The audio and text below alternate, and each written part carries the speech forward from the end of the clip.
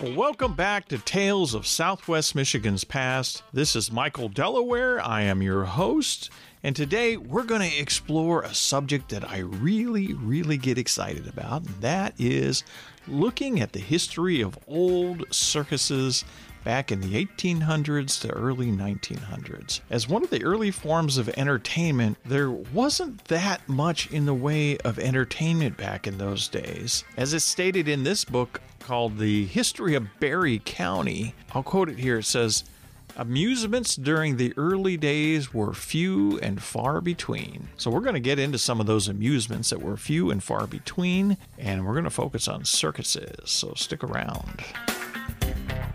So amusements during the early days were described as few and far between. Occasionally, some enterprising manager would bring in to an area like, for example, Hastings, a puppet show and have dancing images with Punch and Judy. That was a traveling show that was popular throughout the U.S. at the time. And they'd also have shows with Babes in the Woods with these puppet shows. Other times they would have dancing shows that would come through and feature themselves at the local hotels. And if the community was fortunate enough, they had some kind of an entertainment venue like an opera house or a theater. Not every community had that sort of thing set up. Battle Creek, for example, the first theater in Battle Creek was the Hamblin Opera House. In much later years, as we enter the 1900s, the Post Theater was built. Over in Marshall, there was the Eagle Opera House. Of course, down in Coldwater, there's the famous Tibbetts Opera House that was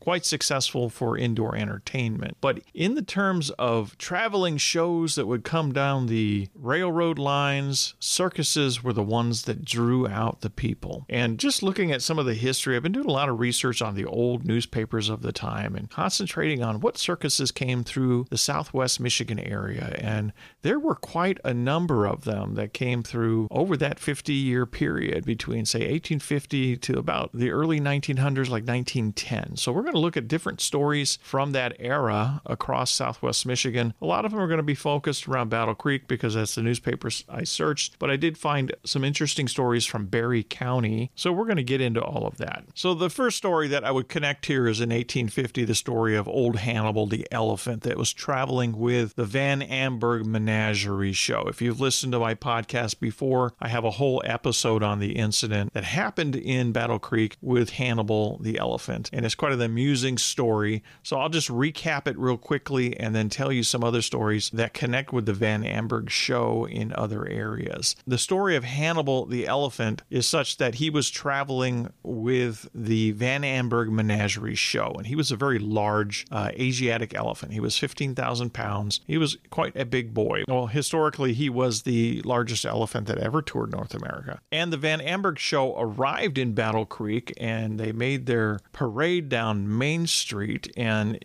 in Battle Creek during this time period of 1850, there's a mill race that had been dug between the two rivers that ran through downtown. In fact, the whole community of Battle Creek was kind of built around this mill race. And so you have this essentially this large canal in the middle of town that goes under Main Street, and across the canal is this wooden bridge. And the parade, of course, goes right down Main Street, traveling with all the circus animals. And when Hannibal stepped foot on that bridge, he fell through with a crash and a splash. And it was quite a spectacle because you had all of the people standing around the sides looking at the parade. You had the kids, you had the women and the men, and everybody's watching the spectacle. And of course, Hannibal falls through this bridge, and he's howling and he's trumpeting, making all kinds of ruckus. He's in the water. The circus handlers are going crazy trying to get him back out, and the people, the bystanders, are going, nuts watching this whole thing. So it's quite an interesting little spectacle in the chapter of Battle Creek history. Long story short, Hannibal pulled himself out of the mill race on his own. He was used to lifting circus tent poles with his trunk, holding circus tent stakes and that sort of thing for setting up the circus tents. So he just naturally grabbed the logs, moved them out of the way, and climbed up the embankment. An interesting side note about that story is when he came back through Battle Creek in later years and they approached that bridge, he refused to cross it. So that's a little bit of an amusing story. But the Van Amberg Menagerie also toured up in the Yankee Springs area. And I came across a little bit of an interesting story about about it in the history of Berry County. And this is a really interesting old reference, and I love reading through some of these old histories of the various counties. And here's an interesting story, and I'll just read you excerpts from it. A big event happened in Hastings in 1850, and many of the folk were looking forward to it with great pleasure, and so were the boys who could afford to go. The Van Amberg Circus and Menagerie was coming to Yankee Springs, then the principal settlement in the county. Flaming posters in Hastings announced the wonders that would be seen. Oscar Young was then 10 years old, and he gazed in wonder at the posters, but had no idea that he could go. But there was one kind-hearted man in the settlement who knew the longings in the boy's heart. Early on show day, Henry Hoyt saw Oscar and William Hitchcock and his brother standing near his store. Mr. Hoyt, who was afterward county clerk and afterward a well-known resident of Kalamazoo, Mr. Hoyt ran a dry goods business. And he approached Oscar and said, "Well, Oscar, aren't you going to the show?" Oscar replied, "No, I haven't anything to go with." Mr. Hoyt replied, "Well, run home and have Mother put on your shoes and wash your face and comb your hair and come back, and then we'll see what we can do." So another gentleman by the name of Manning Dowd, who was a resident of Hastings, was prepared to take a load to the show for 25 cents per head for the round trip. So he was shuttling people in wagons to the Van Amberg Menagerie show. And Mr. Hoyt placed Oscar on that wagon. And with a kind heart of a man who knows what a boy needs when he starts out for a good time, Mr. Hoyt said, "You'll want something to eat. So hold on. A boy never goes to the circus without a glass of lemonade. So you'll need money for that." So not only did this gentleman pay for the 25-cent wagon ride for the boy to go to the show, he gave him some money to buy lemonade with, which is really a fond memory that this man was talking about. So it's quite wonderful. So he goes to the show in this wagon, and the first thing he heard was the carnival barker, who was presiding over the lemonade stand. And he at once was attracted to the barker, who was in charge of the stand. And Mr. Young later described what he heard when he approached this man who was selling lemonade. And the man was saying in his business lingo of the time, "Right this way for your cool ice lemonade, cool as the ice from the frozen ocean, made by the light of a diamond 75 feet under the ground, and sweetened by the kisses of Jenny Lind." So Oscar, hearing this pronouncement, could not withstand such an appeal, and he at once stood in line and invested in his first glass of lemonade. He had never before imagined anything tasted so good. After drinking his lemonade, he strolled around the hotel, which was 7 stories all on the ground, and here he saw Yankee Bill, the famous landlord who he remembers from that period. And he said the crowd was gathered from all directions. Some came with horse and oxen teams, and others came on horses by themselves. And as often there was a brawl between some of the persons present and the showmen. And when the fight took place, Constable Edgecombe attempted to arrest the man who was one of the showmen that caused the fight, or was deemed to have caused the fight. The men connected with the circus rallied in support of their companion. They seized the constable, lifted him up on a rail fence, placed him under it, and then let the fence down upon him. That's kind of an amusing story. And while the man tried to extricate himself, and the man he attempted to arrest galloped away over the hill on a white horse en route to Grand Rapids. So after a fine dinner of gingerbread, Oscar was ready for the sights of the circus. So he described that he enjoyed the circus, its acrobats, and the animals. Many of the young ladies present had the privilege of riding on an elephant. A ladder was provided, and they took turns in climbing up to the back of the animal and taking a turn around the ring. And then he described that he returned late in the evening to Hastings and was very happy over his day of pleasure, and during his whole life, he never forgot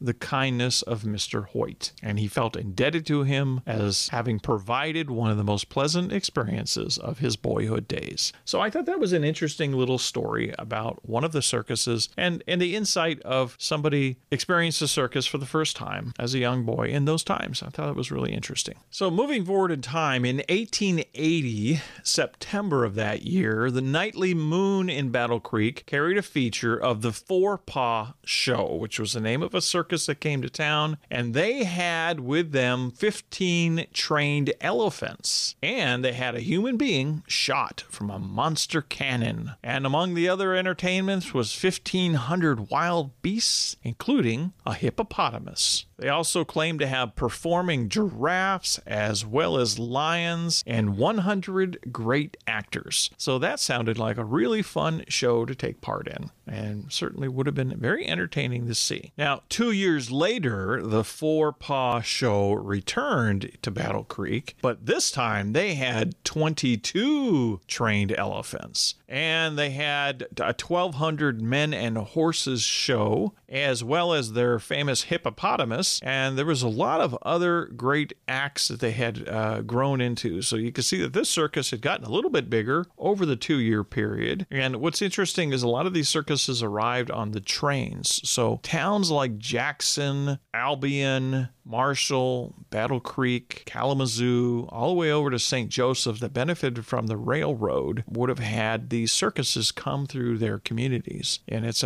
interesting that this, circus was really seemed to be concentrated on elephants. And there's depictions of the elephants standing on pedestals in their advertising. And it's quite amusing to look at it from the depictions of what they had there. All of the elephants also seem to have their tusks, which is seemed to have been common back in the day, because I think in later circuses, as we approach like the 1950s and 60s, you don't see elephants with their tusks. Let's look at some of the other shows here. In 1883, the P.T. Barnum show came through Battle Creek, and one of the amazing features of that show was Jumbo the Elephant. If you research the Jumbo the Elephant story, he actually was only with P.T. Barnum for a period of about 3 years, and he was killed in a train accident up in St. Thomas, Canada. But that was in 1885. So this was like the middle years of Jumbo traveling with P.T. Barnum, and he came in on the Michigan Central Railroad. Thousands of people were in the street on long strings, and there were chariots and wagons and immense herds of camels, giraffes, and other elephants. And of course, Jumbo was the feature of all the elephants, standing tall among the rest. There was also the Arabian giants, must have been referring to horses, and they all straggled along to the circus ground. And by the time the parade was heard approaching, 10,000 strangers descended upon the town, and it was an enormous crowd of people with pedestrians and vehicles, and the cavalcade was headed by a magnificent band chariot with pairs of beautiful steeds richly decorated with dressed riders, and there were lions and tigers and hyenas and leopards and bears and jaguars. The men were sitting in the cages petting these beautiful creatures, so that's quite an interesting display going down the street. And included in the procession were Shetland ponies and some zebras, as well as a hippopotamus in a glass cage. And there was also apparently seals and sea lions and a polar bear. So that is quite an exotic mix of animals. If this advertisement was correct, I wonder how they took care of the animals that needed cold, like polar bears and sea lions back in those days. So that was an interesting display that came through with the show of Jumbo the Elephant arriving in Battle Creek. And I saw there are other references that the show for P.T. Barnum that year went on into Kalamazoo and eventually headed over in the direction of Chicago. So my guess is it probably made stops in other towns along the way, perhaps even Niles or St. Joseph, which would have been probably logical in that direction heading to Chicago. Now, another show that came through in 1885 was the John B.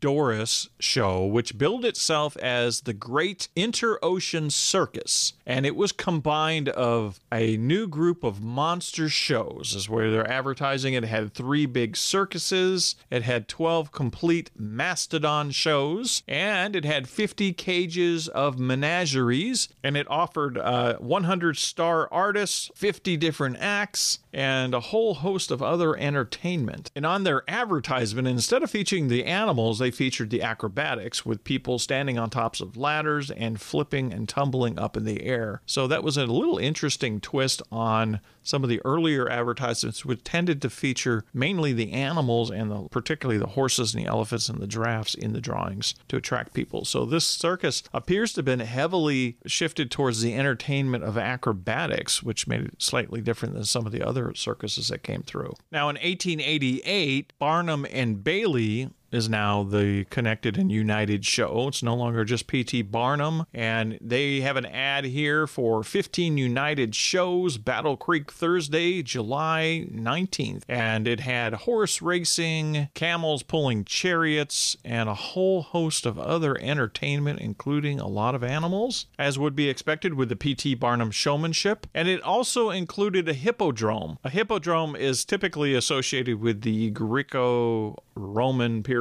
where they would have a chariot racetrack set up where there's horse racing and things going around, and usually for horses to race around as well as horses pulling chariots. So the hippodromes were part of the circuses at this point, and they seemed to be a popular thing that they would set up because I found several advertisements from about the period of 1885 to the early 1900. There seemed to be more hippodromes advertised during that period, so it must have been a popular entertainment venue as these circuses were evolving, which is kind of interesting to look at. And another interesting show that came through in 1890 into the Battle Creek area was the King and Franklin's new colossal show, and it featured entirely a hippodrome, and it described itself as being a cosmopolitan fair of all that is thrilling, marvelous, and wonderful that can be exhibited, presenting among its attractions a real Roman hippodrome, presenting a strictly facsimile production of the contests and sports and pastimes of Rome, Imperial Caesar's days. And the events on the day included Roman standing chariot races, liberty races, flat chariot races with male and female jockeys, breakneck steeplechases and hurricane hurdle races, and comical sack wheelbarrow, barrel, and obstacle races. So apparently they were into racing and adding a little bit of comedy show, so perhaps it had a little bit of a flavor of a rodeo show. Another interesting note on this advertisement is they are promoting 7 funny clowns, which I believe this was the first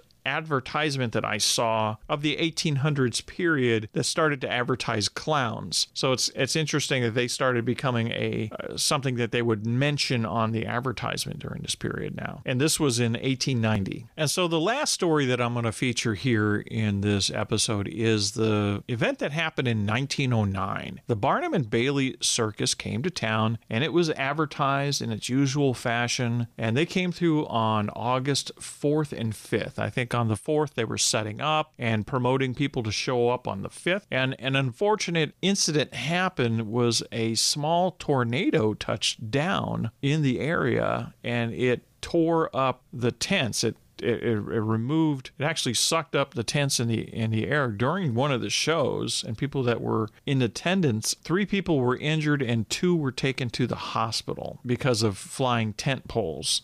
So that was kind of a disaster for that circus. And in the story, they talk about being concerned about the stampeding elephants. So the circus handlers, instead of handling the immediate disaster at hand, immediately rushed over to secure the elephants and put them into a warehouse that was nearby to settle them down, because they were starting to freak out apparently from the danger of the storm that had suddenly come through. And it sounds like it came through rather suddenly, as you probably have experienced yourself, an occasional storm that suddenly zips into an area in a short amount of time. And this one apparently touched down with some tornadoes. So that was an interesting incident that happened in the circus history. It didn't describe much afterwards. I would imagine the circus just kind of tuck-tailed and left town at that point to avoid any disaster with the locals. But it's just an interesting note in the period of circus history. So I hope you found this interesting. I love coming across these circus ads when I'm doing research, and I always find myself gravitating towards them and reading them and looking at them and clipping them, sticking them in a folder. And at some point, I'll probably do a video, a more expansive video on my YouTube channel featuring a lot of the circus history, and I'll probably do some deliberate research into it to find more shows that happened around the surrounding areas. But these were some of the stories that I came across, and I love the Berry County story particularly because it's from the viewpoint of a young boy in that time period attending the circus for the first time, which I found quite entertaining and kind of heartwarming to hear the reaction, and also to hear kind of the story of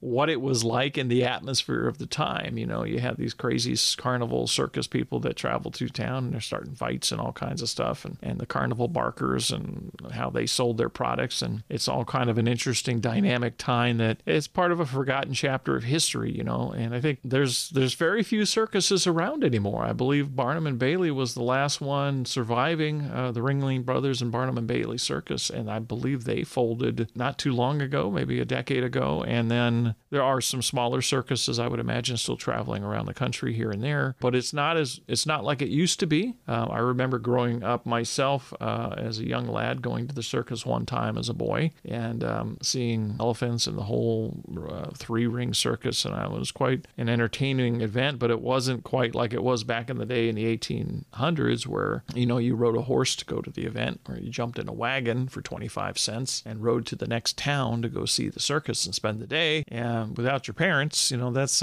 quite a whole different time period. So it's just interesting to look back at the history of circuses and that whole time period in Southwest Michigan history. And I'm sure the circuses travel to all over Michigan. I'm sure Detroit probably has a much earlier circus history than maybe some of the other parts of the state. And of course, during that time period, the circuses traveled all over the eastern United States. And for many years, they didn't go beyond the Mississippi because there wasn't much beyond there to show, to entertain, but they usually traveled every town between the East Coast to the Mississippi River and all the way up into Canada during the 1850 to 1890s. Then they started moving west to California and things like that as population, of course, grew out in those parts of the country. So I hope you enjoyed today's episode on circus history in Southwest Michigan. If you enjoy the podcast, or maybe you've listened to a few episodes by now, I hope you'll take a moment to leave a review on whatever app you're using.